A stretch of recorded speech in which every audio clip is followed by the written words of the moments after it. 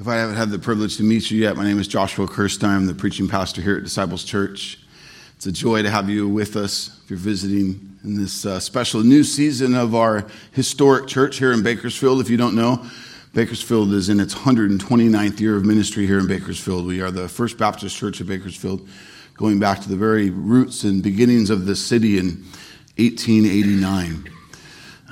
We're joyful to be in this beautiful new campus and have an opportunity to be loving and connecting with families and individuals from around our community, people driving in from Shafter and from the east side and from Taft, and just a joy to see what God's doing in and through the life of his people, his bride, the church. We have a passion here for preaching God's word, authoritative word. It's a word that brings true and great life change. If you have Bibles, I encourage you to bring them.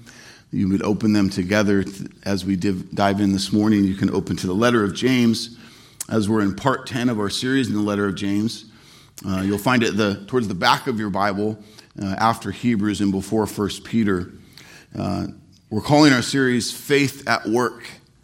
And today I get the privilege to preach verse 22 through 25. Our sermon bumper that plays before the sermon, the early parts of our series here, is the text that I will preach today that we've been digesting and contemplating for the last 10 weeks. And so we're finally there in the passage. I'm excited for today's word, sermon that I've titled Doers of the Word. You'll see why in just a moment. Look with me at James chapter 1, verse 22 through 25. But be doers of the word, and not hearers only, deceiving yourselves. For if anyone is a hearer of the word and not a doer, he is like a man who looks intently at his natural face in a mirror. For he looks at himself and goes away and at once forgets what he was like. But the one who looks into the perfect law, the law of liberty, and perseveres, being no hearer who forgets, but a doer who acts, he will be blessed in his doing. Much to do in this text, and so I want to dive right in this morning. I want to first start out by pointing out the necessity of what it is to hear before we do. Last week, we heard James emphasize, "Know this, my beloved brothers, let every person be quick to hear." James 1:19. The passage we will study today is going to emphasize that the truly saved in Jesus Christ don't just hear, but do what God commands of us. Before we get to the doing, I want to make sure that we understand, while James says, don't be hearers only, he's not saying that hearing is of no good. No, hearing is essential. He's simply saying true believers don't just hear, but they act, they respond, they obey. So, what is it about our hearing that is important for us to recognize today before we focus on the doing? Most essentially, we have no faith in God, no life in Christ, without first hearing. God's word is clear in Romans 10:14. How are they to believe in him whom they have never heard? Romans 10:17. So faith comes from hearing, that is, hearing the good news about Christ. There are many people who hear with their physical ears the gospel of Jesus, but they do not believe. Hebrews 4:2. For good news came to us just as to them, but the message they heard did not benefit them, because they were not united by faith with those who listened. For those who heard. The same gospel was preached to this crowd, to these people. Some were given by God's sovereign rule ears to hear it, and others were not. In their sin, in their slavery to sin, as the scripture speaks of it, they did not hear the good news and then therefore repent and believe.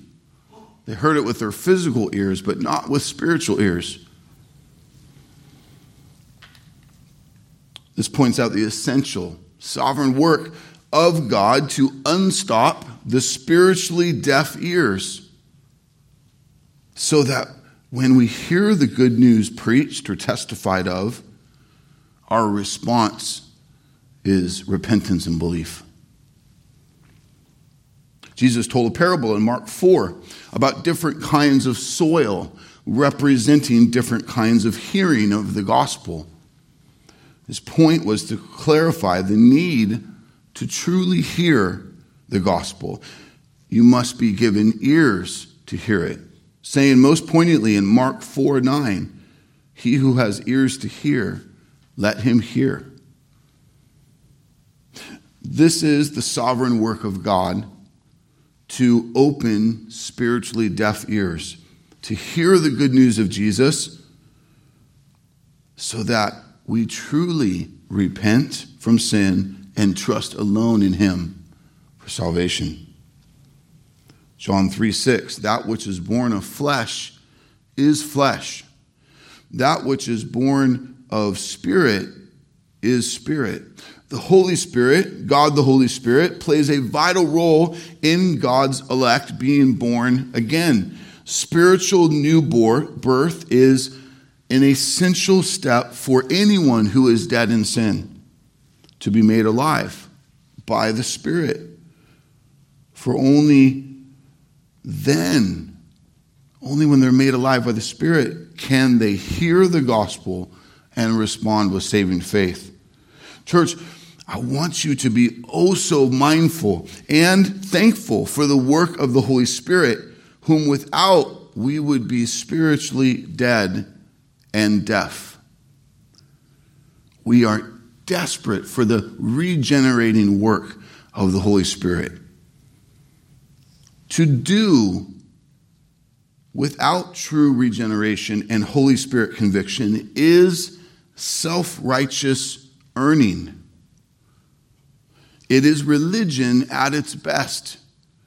To come and hear the Word of God taught with no true spiritual life, with no new birth in Christ, and then to hear the commands of God and go try to live them out, to do them without first being reborn, is religion. It's earning.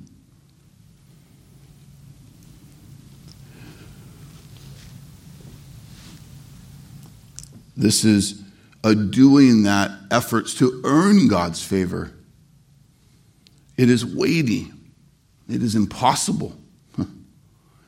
And so maybe you grew up with religion. Maybe you grew up with what felt like simply a list of rules, a weight of expectation. There was no life to it. There was no joy in your obedience. This is simply a sign of still being spiritually dead. That you must be reborn. The Holy Spirit must give you ears to hear, to see, and savor the gospel. That in now the power of God, it is your joy to obey and follow him.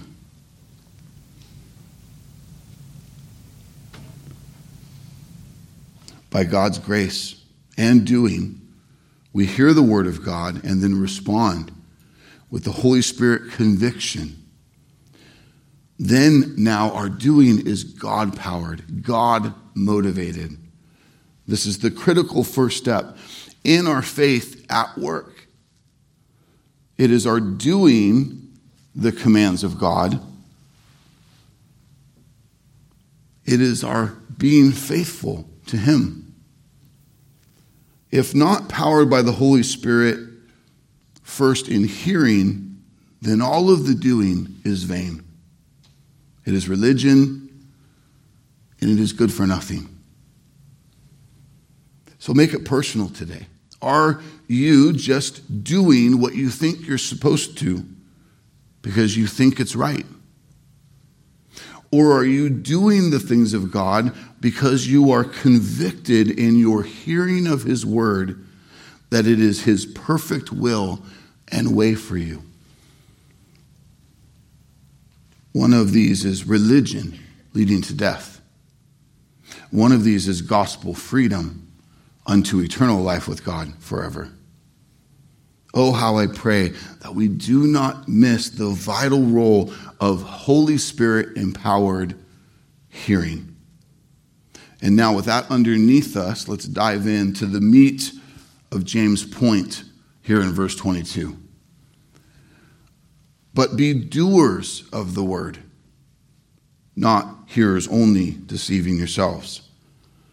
James says that one of the great signs of true faith in God, faith that remains at work, is faith that is lived out in obedience to his word. That we do not just hear it, but we do it. Let me state right now out front how vital this is to our faith. Because we are not trusting God if we do not obey God.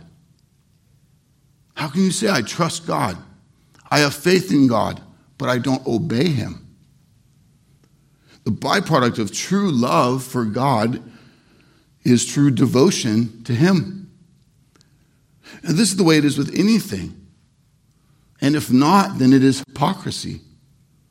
If you say you love your spouse, but then live in a constant state of unfaithfulness to your marriage vows, you don't really love your spouse. You might think you have an idea of that, but it is not love to continue to be unfaithful to your spouse.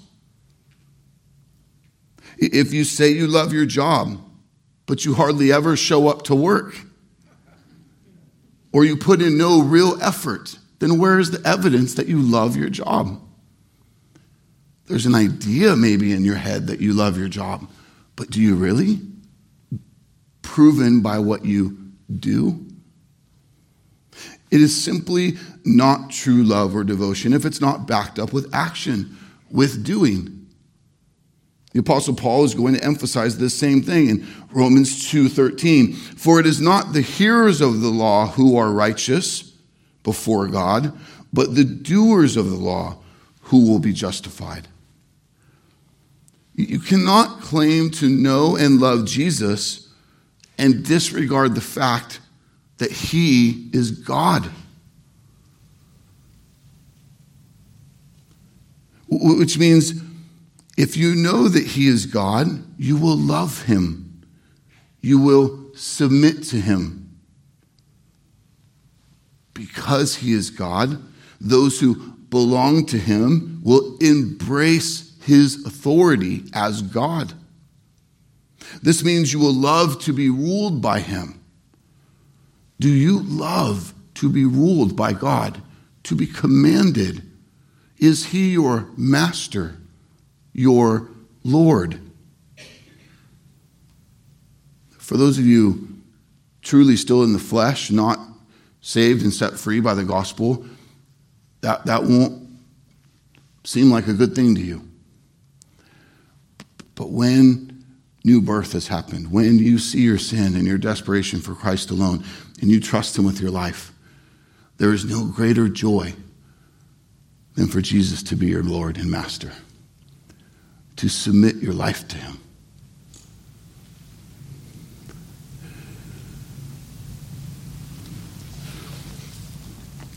This means when we're ruled by him, we are no longer ruled by this world, by our flesh, by our family heritage, by your personal preferences. This means, as Elder Rob prayed earlier, we don't endorse abortion because our culture has found a way to call it good and to declare it legal. Or your own logic seems to say that a woman's right to choose is greater than the right of the child in the womb to live. No, we fight our flesh. We push back against our culture's agenda, and we obey God's word.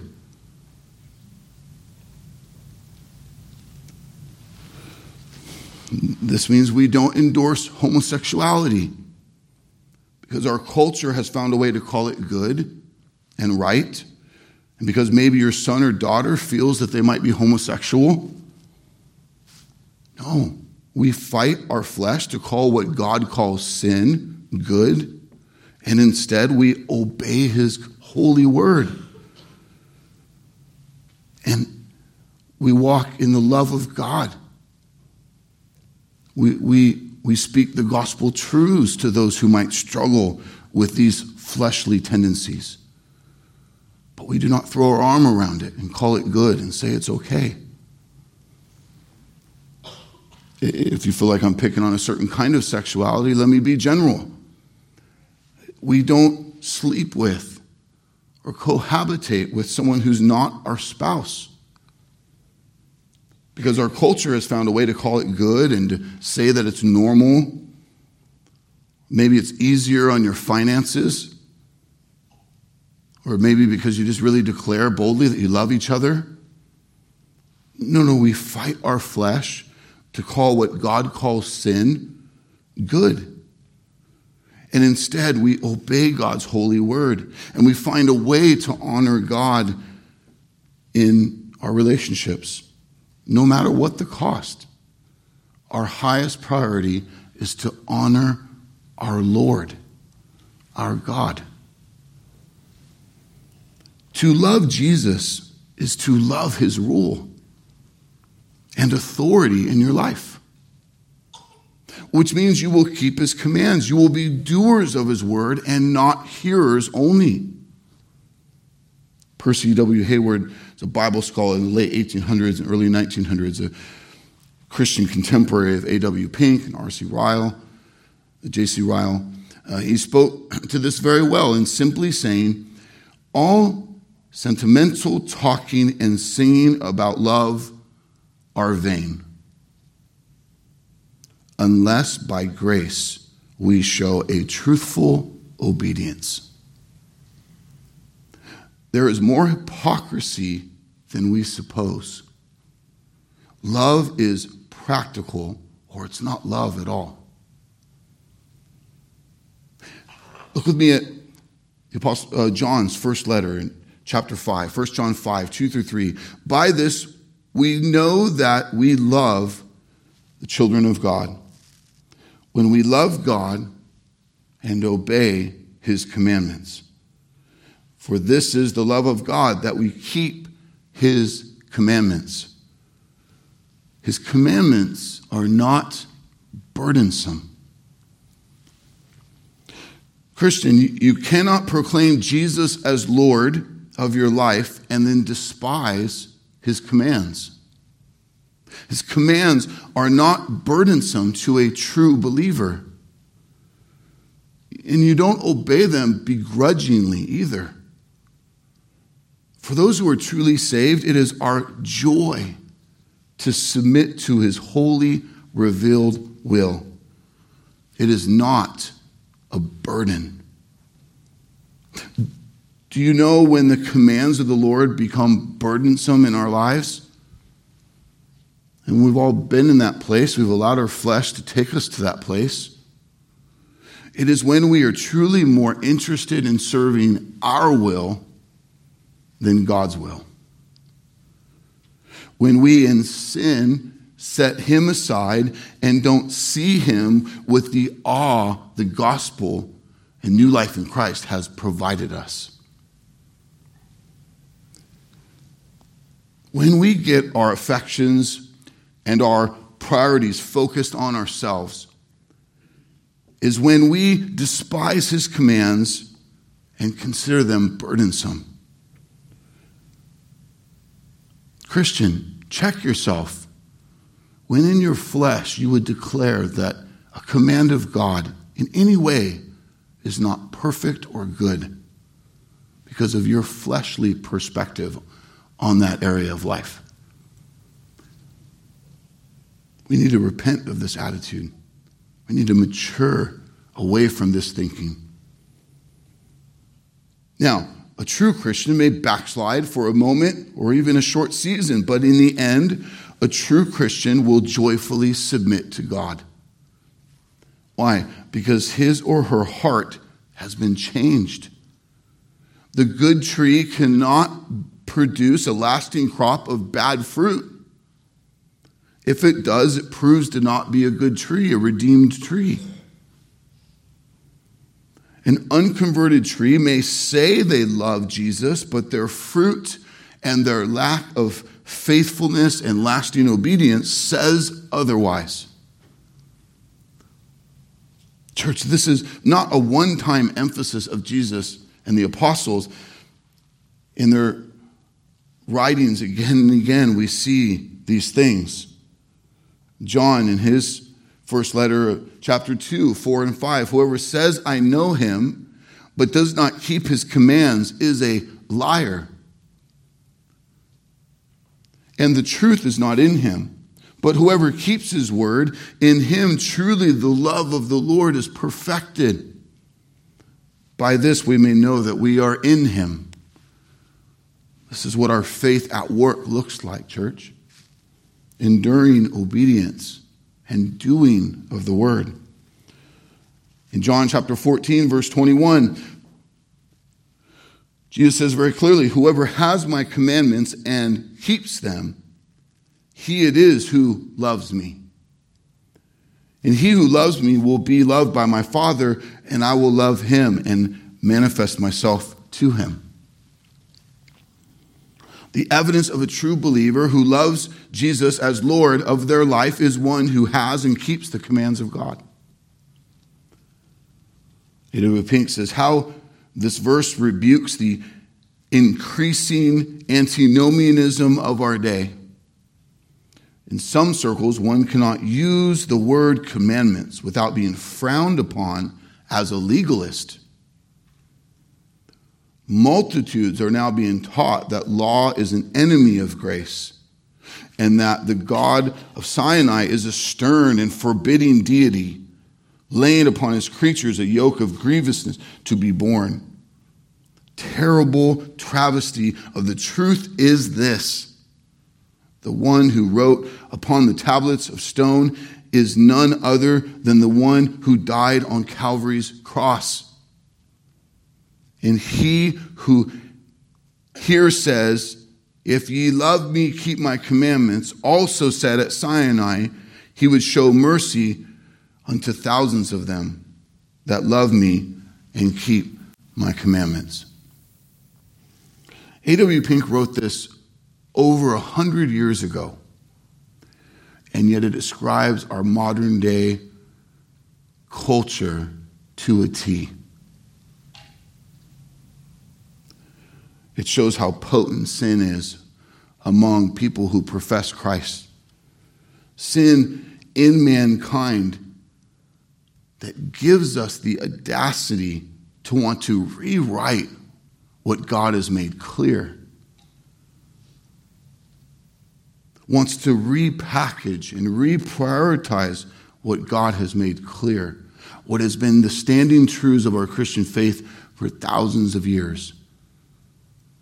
Yeah, can you go find places and churches that will call these things that God calls sin okay? They're out there. They're rewriting the holy word of God. They're known as revisionists. They're liars and deceivers, and are not pointing to the true gospel or the living God. We are saved by grace alone, not by our works of any kind, through faith alone, in Christ alone. Not if any of our obedient works or will earn salvation. Hear that clearly today. This is why we sing the gospel of grace, that we did nothing. Everything I did worked against salvation. It is Christ alone whom I am desperate for. But to declare that that's where you're at and then to stop is to miss all the teachings of Scripture that call us to a life of obedience, of the new life He's saved us to.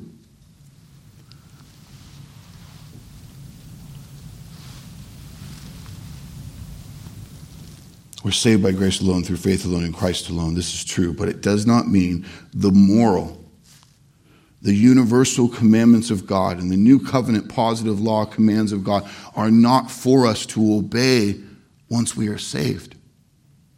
The good news is that we now have the power and the desire to obey the good and right commandments of God. In Christ alone, this is possible, and it is the evidence of our salvation. A.W. Pink mentions in this quote I read a moment ago a big word, antinomianism. You break that one down. It's two Greek words together, anti meaning against, nomos meaning law. Antinomianism means against the law. Theologically, antinomianism is a heretical belief that God does not have standing commands on his people, on his creation, that we are to obey. It's people who grab hold of grace and then just stay right there with grace for all of life, thereby throwing out much of the scriptures. We laughed how preaching this text, I could take probably 8 weeks to do it, just to show you all that the scriptures say about this topic. By good discipline and good focus this morning, we'll do it in one. So it's your job to listen real carefully.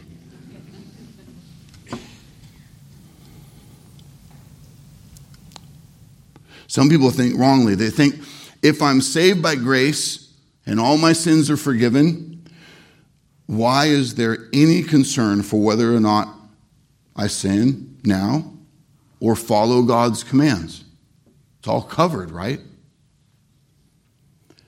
And that thinking is not the proper response, the biblical response to true conversion, to true salvation. Because true conversion produces a genuine and ever increasing desire to honor God and obey his commandments. It is the Spirit of God in us now that brings about conviction and a true desire to submit to God and no longer our flesh. And so I just simply pause to ask you, what are things in your faith walk that you do them because it just works for you? You kind of know in the back of your head, no, the Word speaks to these things that God's called me to do, but I've found my way with him. I feel good about where I'm at. Repent of that. Ongoingly. Delve into God's Word. Dive deeply into gospel community. That you would invite people to love you enough to help you see and savor God's call on your life in even all the little areas. That in no way are you Lord of your own life anymore. So what does that look like in the area of relationship? Or parenting? Or money management? Or commitment to church, family, and shepherds, to discipleship? And what you do with your free time and what you call good that God calls sin, and on and on.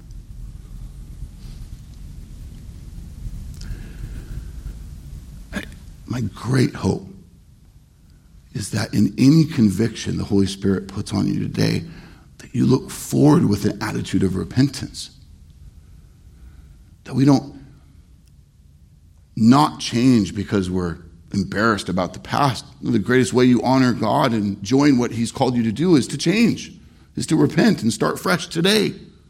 That's the focus. That's the priority. To be willing to call what was in the past sin. To not let it define you. But to be who you are in Christ moving forward in your obedience. There's a nuance I want to merely make sure you get. The result of regeneration, of new birth in our lives, means the sovereign God gives us a new heart, new desires, that the tree of our life will go on to produce good and an ongoing crop of God-honoring fruit.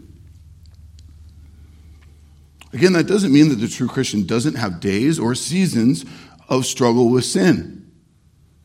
A true Christian will struggle, will sin, can even do grievous sin. A true Christian can languish in immaturity. But the difference between a true Christian and not a true Christian is the true Christian will not stay there. You will repent, you will grow, you will mature. Your faith will finish the race. There must be real repentance to not produce an ongoing yield of dishonoring fruit. No matter how much it interrupts your life, your family, your home, your current lifestyle, it is your joy to honor God in these things and not to serve your own flesh.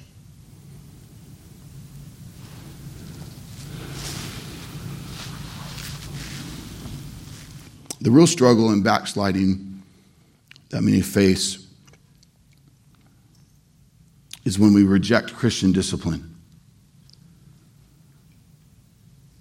that God's instructed us to be part of, to blatantly deny the authority of God's word and to go our own way unrepentantly, to not be in step with the gospel, to not be aligned with Christ. So God even goes so far to instruct us to disfellowship with people who refuse to practice repentance, people who claim Christ but refuse to practice repentance, because it sends a false testimony of the gospel. It is a loud testimony of hypocrisy. If they are truly saved and converted by the Spirit, they will come to repent and obey God with their life. If not, they prove to never have been one of us. That's what the scriptures teach. So how antinomianism plays out in our modern culture is someone who is known as a professing Christian is seen or caught in sin, and another faithful Christian lovingly and faithfully calls them out to repent, to turn to God, to obey God and his commandments. But another person might observe this and say, whoa. Who are you to say that? Where is your grace? Or they'll say, you have no place to judge them. These are anti-biblical, antinomianism ways of looking at Christianity. Church, all of this is rooted in a misapplied, fleshly process of thought that has infected the modern church. Yes, we are saved by grace, but the evidence of salvation, it is a desire and a doing of the will of God. Amen? This is clearly Jesus' teaching, John 14:15. If you love me, you will keep my commandments. And James, in our verse today, be doers of the word, not hearers only, deceiving yourselves. One of the best signs of true saving faith and not superficial faith, faith that doesn't save, is obedience to God's word. James says we must be doers of the word because it is those who joyfully obey God's word that prove to belong to God and trust Jesus as Lord. John makes this emphasis in 1 John 2:3-6. By this we know we've come to know him if we keep his commandments. Whoever says, I know him, but does not keep the commandments is a liar, and the truth is not in him. Whoever keeps his word, in him truly the love of God is perfected. By this we know we're in him. Whoever says he abides in him ought to walk in the same way with which he walked. A fuller exposition of text I read earlier. But hear the clarity. Do we see the evidence of true faith at work that James is giving here? Be doers of the word, not hearers only, deceiving yourselves. Our faith at work means we will be doers of the word and not hearers only. It's just that simple. May it be so in our lives, in our church. And if today you're seeing areas where you've not been doing that, the beautiful call of God, the doable call of God is for you to confess it as sin and turn from it and begin a new course that honors him. to not go at that alone, but to do it with the church, with people who love you, can walk with you to fight that and to grow and mature in Christ. To walk with you to have tough conversations or to make changes in your life that are substantial, whatever it takes to honor him, to be doers and not hearers only, thereby deceiving ourselves. Which leads us to the next point. Look at verse 20, the end of 22. Thereby deceiving yourselves, for anyone who is a hearer of the word and not a doer is like a man who looks intently at his natural face in a mirror. For he looks at himself and goes away at once, forgets what he was like. The deception that we fall into is that we hear God's word, we understand it, we even might say we agree with it. Might even go so far to post it on Facebook or put it on a bumper sticker, but then don't do it. That's deception. Deception is living in a false state. To hear God's commands and truth, but to not be changed by them, to not obey them, is a false state. Deception is to hear the holy and perfect word of God and then to think that you have a better way it should be played out. It is deception to just attend church, to hear God's word, even to say you understand, but then not go act on it. Obey it and testify to it in your daily life. And yet for many, this is what the Christian life is. Hundreds of thousands of self-professing Christians gather around the world every Sunday to listen, but they do very little, if anything, to do what they've heard God speak of in his word. This is the state of religion. This is not gospel transformation. This is purely religion.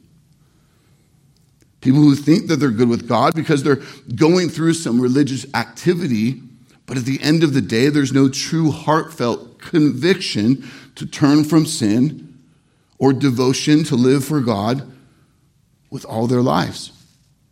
Their personal preferences, priorities, or convictions are more important to them than the holy word of God, than the glory and the name of God and his truth and his love, who is life. True faith in Jesus is a faith at work.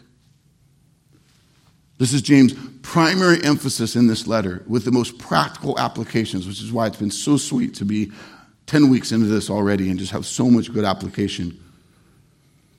You are deceived if you claim faith in Christ, but that faith is not at work. Faith that is not doing. This is where James will go in the most famous instruction of this letter that we'll see in chapter 2, verse 17. Faith by itself,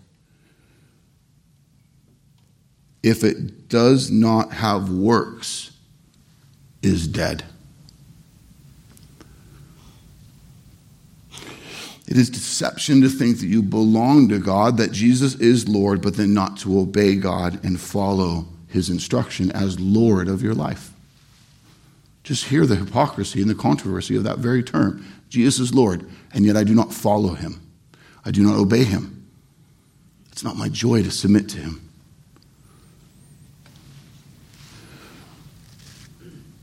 Do you see? Jesus is not Lord in that situation because you still are. This is Satan's greatest victory.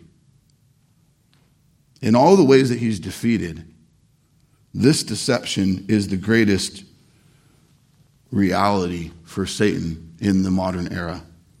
That people attend church, enjoy sermons, even think that they're good with God, and yet they do not repent. They do not trust God. They do not obey God. They do not mature in Christ. They're close to the truth. They even dance with the truth, but they're not changed by it. They're not made new by it. This is deception at its best. And here's the sobering truth. To those to whom this description applies, you do not belong to God. You still belong to Satan, the father of lies, the doctor of deception. And so stop. Stop not loving your family because you are perpetuating the lie that because a family member said a prayer many years ago or attended a church for a season, but there's no real evidence of fruit, stop declaring over them that they're saved. Have genuine concern for them. That according to the word of God, that true salvation by grace alone and faith in God produces a life of obedience and honoring God. Now, at the end of the day, you don't know, but you do know what you see, and you do know what the word teaches. So don't create an economy of your own because it's sweet little cousin Timmy and just declare that he's good. That's not loving him. Do you see that? I pray you see that. I pray you're moved by that because it's God's word poured over the reality of loved ones that we hold dear. And if you're broken by that, if you're concerned for that, then that's all the more reason why you in your life need to take more seriously the things of God in your days and your hours, the life of the church, the process of disciple making and sanctification. That the gospel would be on display in the sweetest ways for those that we love.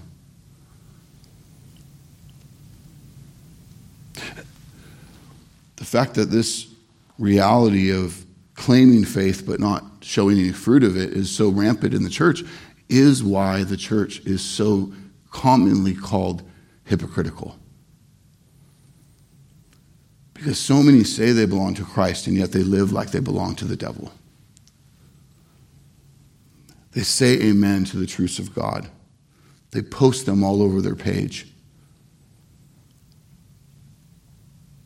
But it's not their reality in how they live their life. There's an old Scottish term for those who would enjoy sermons without real repentance and action. They called them sermon tasters.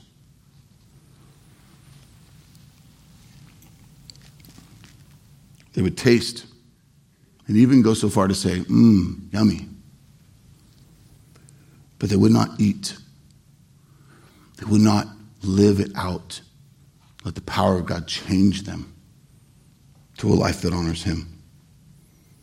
If anyone is a hearer of the word and not a doer, he is like a man who looks intently at his natural face in a mirror, for he looks at himself and goes away and at once forgets what he's like. The illustration used here gives us a way to consider the depth of James' warning. To look in the mirror and see yourself as you really are is to be biblically informed about who you are in your sin and or who you are in Christ.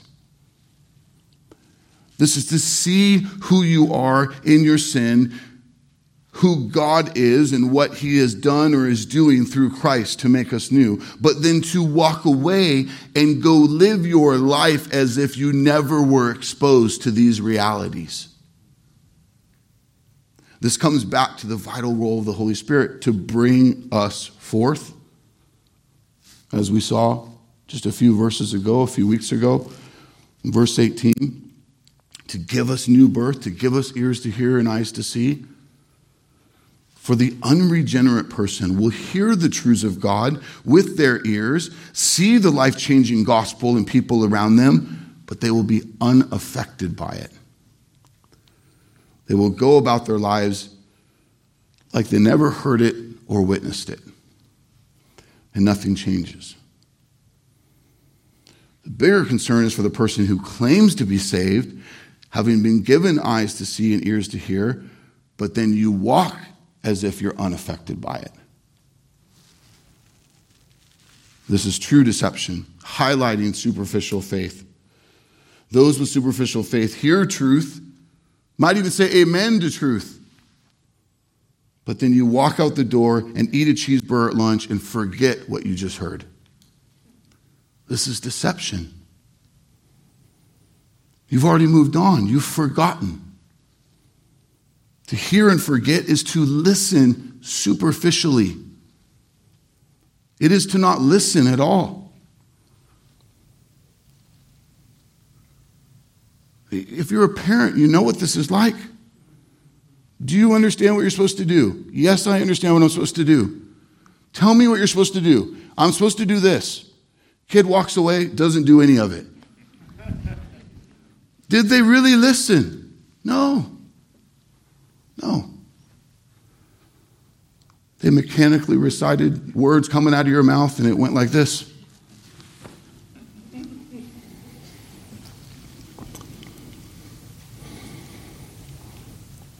It does no good for the information of God's word to pass through with no action. You must receive it and then joyfully act on it. Joyfully, not begrudgingly, joyfully. It must move from here, or even here, the mind, to here, the heart, to here, the hands, and the mouth. Or what good is it?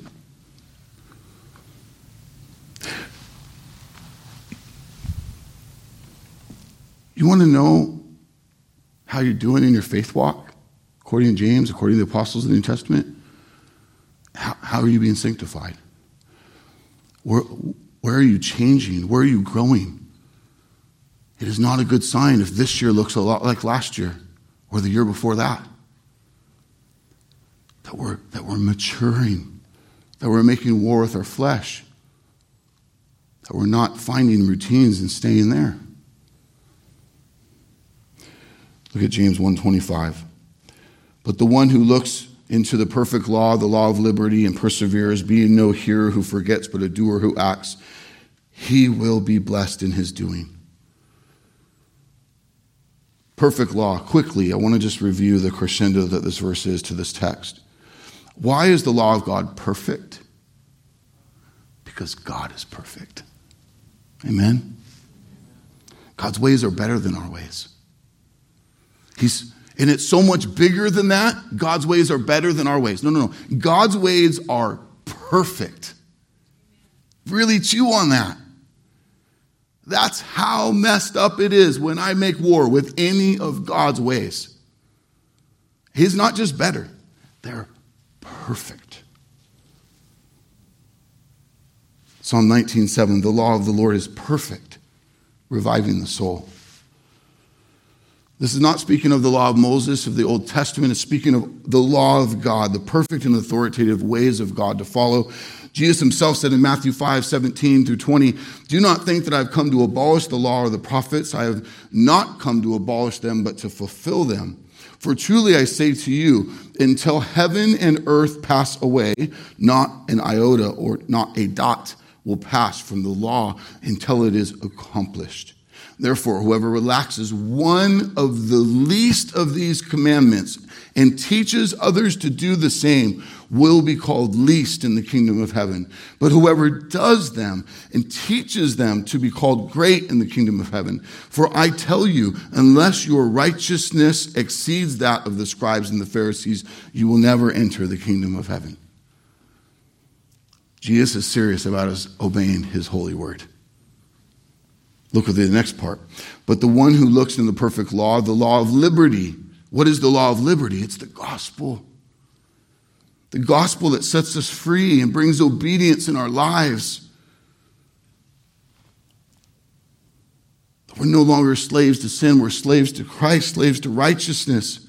Praise God for freedom from slavery to sin, so that we can be slaves of Christ, obey Christ, follow Christ, the one true God, to serve his mighty name instead of ourselves.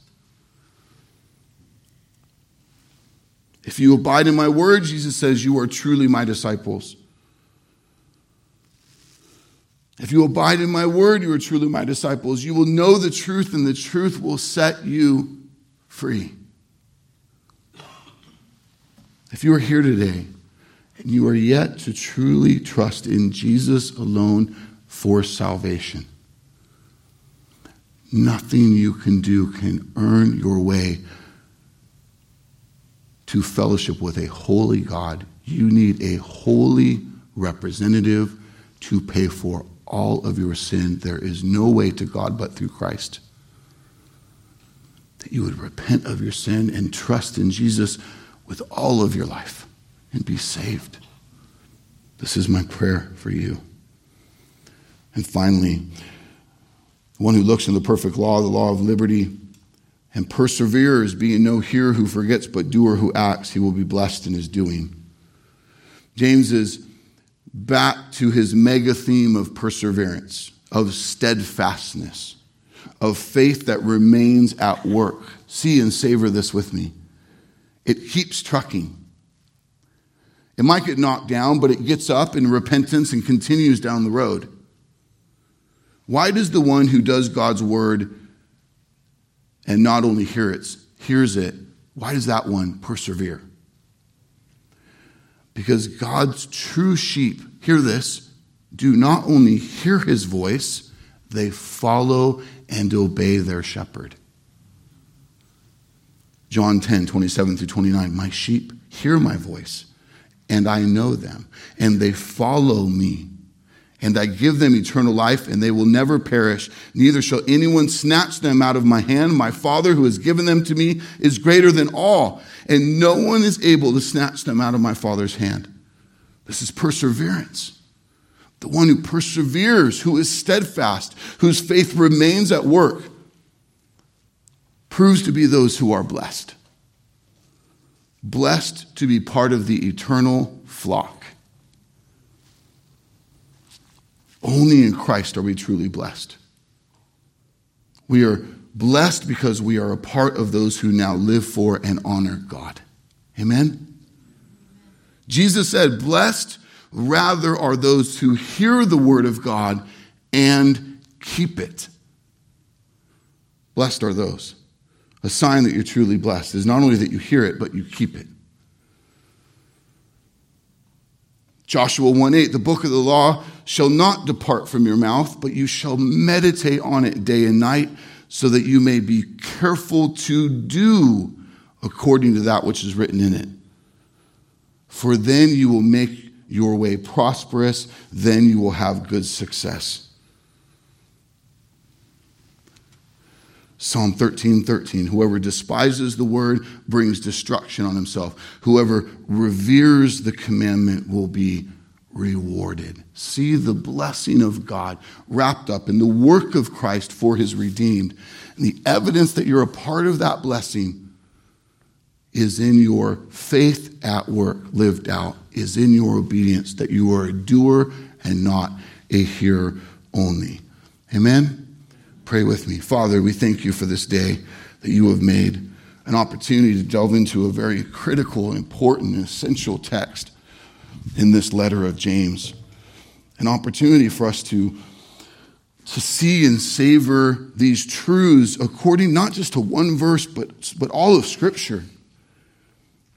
That you have set us free from a spirit that was only into sin to now a spirit that wants to honor you as God and obey you and bring glory to your name, reverence. And so I pray, Lord, that in all the different ways you've brought conviction on the hearers today, that is a good gift, that we would not remain where we are, but we would do business with this, that we would not be people who forget after lunch, but we would delve back in this afternoon. We would be feasting on your word throughout this week, equipping ourselves with the truths of God, that we'd be convicted by the Holy Spirit to act, to live, to make the most of these days that you've entrusted to us for your glory. Lord, I'm sorry if we've been too distracted in building our own households and kingdoms and generations, and that the center of that has not been the glory of the Lord. Father, use this as a tool to take us forth in maturity and in growth, to bring in other believers around us to be accountable to and to ask for their help in maturing in these ways. We love you, and it's the name of Jesus that we want to sing high and sing loud to the watching world. So hear us now as we proclaim your name as we prepare to leave this place today. In Jesus' name, amen.